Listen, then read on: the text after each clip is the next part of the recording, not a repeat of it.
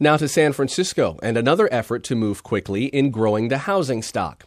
Tens of thousands of San Franciscans live in converted garages, attics, and basements, commonly known as in-law units. Until recently, most of these were technically illegal. But the housing crunch prompted supervisors to not only bring them out of the shadows, but also find ways to create new in-law units. These creations are also inspiring creativity in people looking for ways to make in-laws better places to live. Here's KQED's Stephanie Martin-Taylor. This Haight-Ashbury apartment building is now under renovation. Its first big makeover since the 1967 Summer of Love. It's a boxy 3-story, painted a muddy harvest gold. Building contractor Kurt Beal says for the ultimate throwback, look at all the space. There's a parking lot out back, plus additional parking and storage on the ground floor, and only 6 apartments to share it all. In the 60s, when all the kids came out here, they were affordable, and they were these huge flats that you could get all these people in. So, there's a lot of space underneath these buildings. Beal and his team are converting the old first-floor laundry room into an in-law apartment. The city now allows this as a bonus for property owners who strengthen their buildings for earthquake safety. Retrofits are pricey, and Beal says the promise of the extra rental income should take some of the sting out of it. Once people start seeing this and seeing that they can get an asset out of this, I think that the property owners will jump to it. We're just at the infancy of this movement. San Francisco's move last year to begin legalizing in-law units marks a major policy shift. For years, concerns about neighborhood density, parking, and public transit kept the units in the shadows.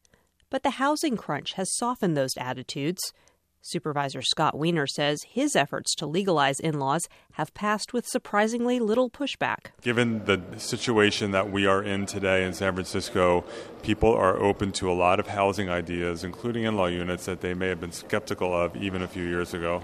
Architects and designers are eager to get in on the new wave and overthrow once and for all the image of a dark and cramped basement with a Murphy bed and a hot plate.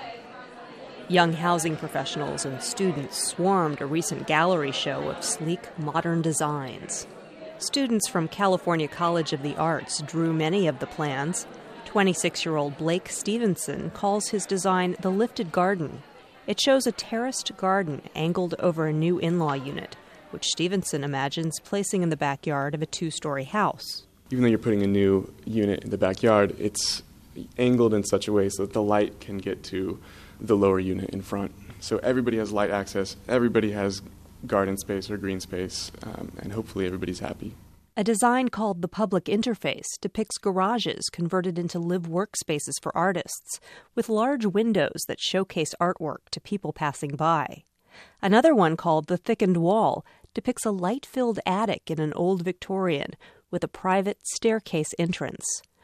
Architecture professor Niraj Bhatia asked students to think about who would live in each space and consider what it would feel like to call it home. Make someone feel that they're not living in a hidden area of the city that they're not supposed to be in. How do they feel proud of where they are, and how do they carve out their space within a city?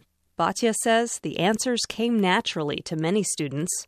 Many live in the city's once illegal in-law units or have been priced out of San Francisco's housing market altogether. I'm Stephanie Martin-Taylor, KQED News.